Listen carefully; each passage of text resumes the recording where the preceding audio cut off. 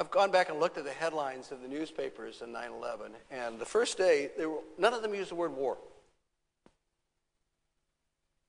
New York Times says we're attacked. There was a great bloodiest day since the Honolulu Advertiser. I think my favorite was the San Francisco Examiner that simply showed the picture and it said, "The bastards," up there on the headlines. But they didn't say war. No, that happened the next day. And that happened the next day in quotation marks.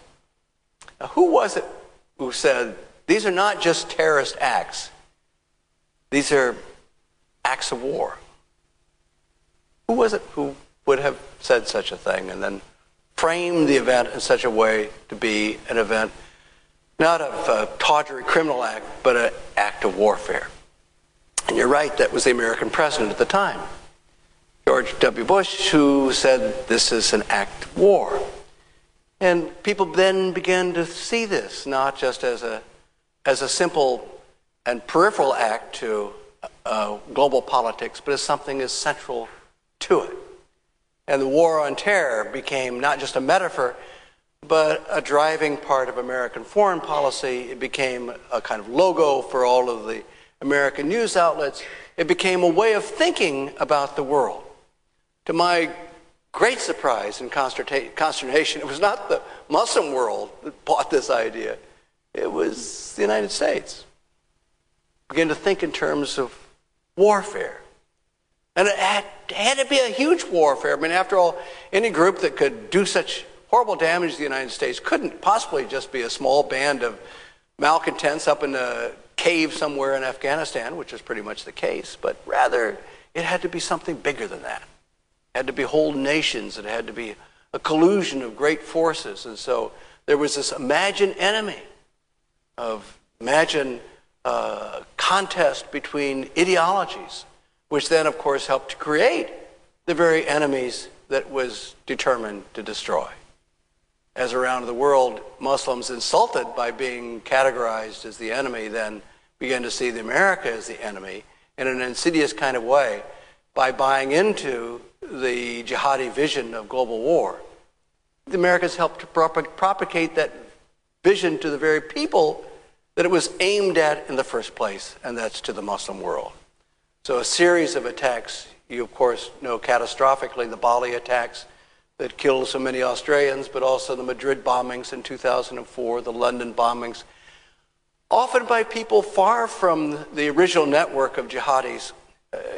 In some cases, people whose involvement with the movement was largely through the internet, through guarded chat rooms and through password-protected sites where the kind of development of conspiracy theories about warfare, imagined confrontations became a part of the excitement and the enthusiasm, almost like a kind of computer game for many Muslim young people around the world. And I don't say that lightly because I know of many young men wrapped up in the images of warfare through computer games, and there's a kind of strange connection between, say, the 19 hijackers who slammed their planes into the World Trade Center towers, and that thinking of being a part of an imagined war, even if it's an imagined game war. But of course, to the jihadis, it's not a game. It's a real war. It has real consequences. And you can actually go out and struggle with the enemy in contests that are as richly symbolic as they are terribly real. But the American perseverance in the war on terror led to the invasion and occupation of two Muslim nations, first Afghanistan and then Iraq. It had nothing to do with, of course, the war with the 9/11 bombings. There was a moment at the beginning of the Iraq invasion where a young Marine put an American flag over the head of the statue of Saddam in Purdue Square in Baghdad. And then the statue was knocked down.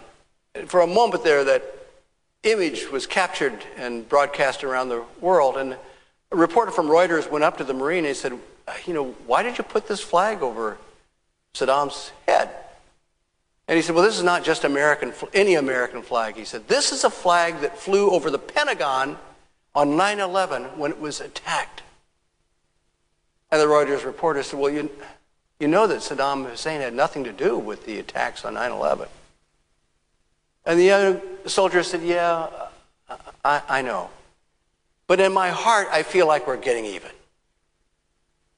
So there's a funny kind of sense that this great war, this imagined war with the great forces of the Muslim world, included even a secular activist like Saddam Hussein. When I went to Baghdad, shortly 6 months after the American occupation, with Mary Kaldor, a colleague of mine on the left with the London School of Economics, my mission was to try to understand the increasing Islamicization of the insurgency against the American presence. And I talked with this guy in the center who is a leader of the Association for Muslim Clerics, which is the chief Sunni organization from Al-Anbar province of Fallujah and Ramadi.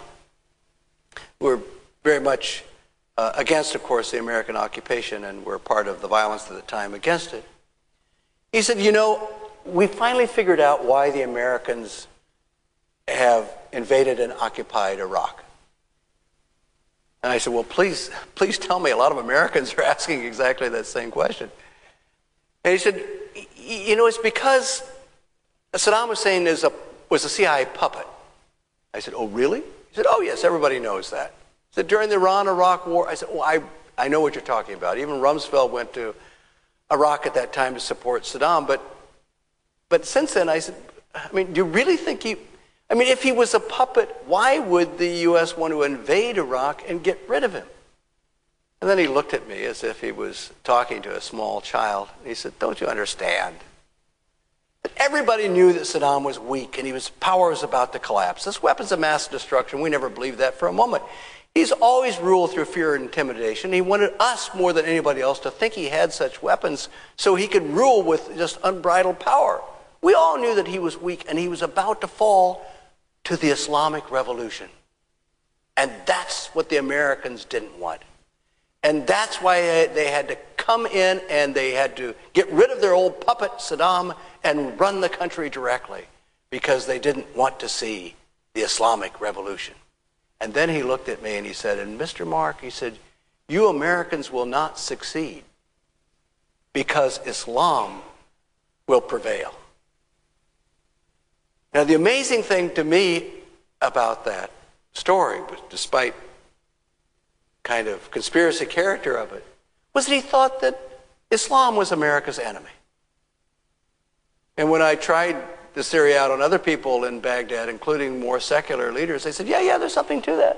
You know, we believe that one of the neocon visions is because of the threat, they perceived threat of Islam. So maybe the mullah had something after all, but the idea that the secular state's enemy was religion was a very sobering kind of perception.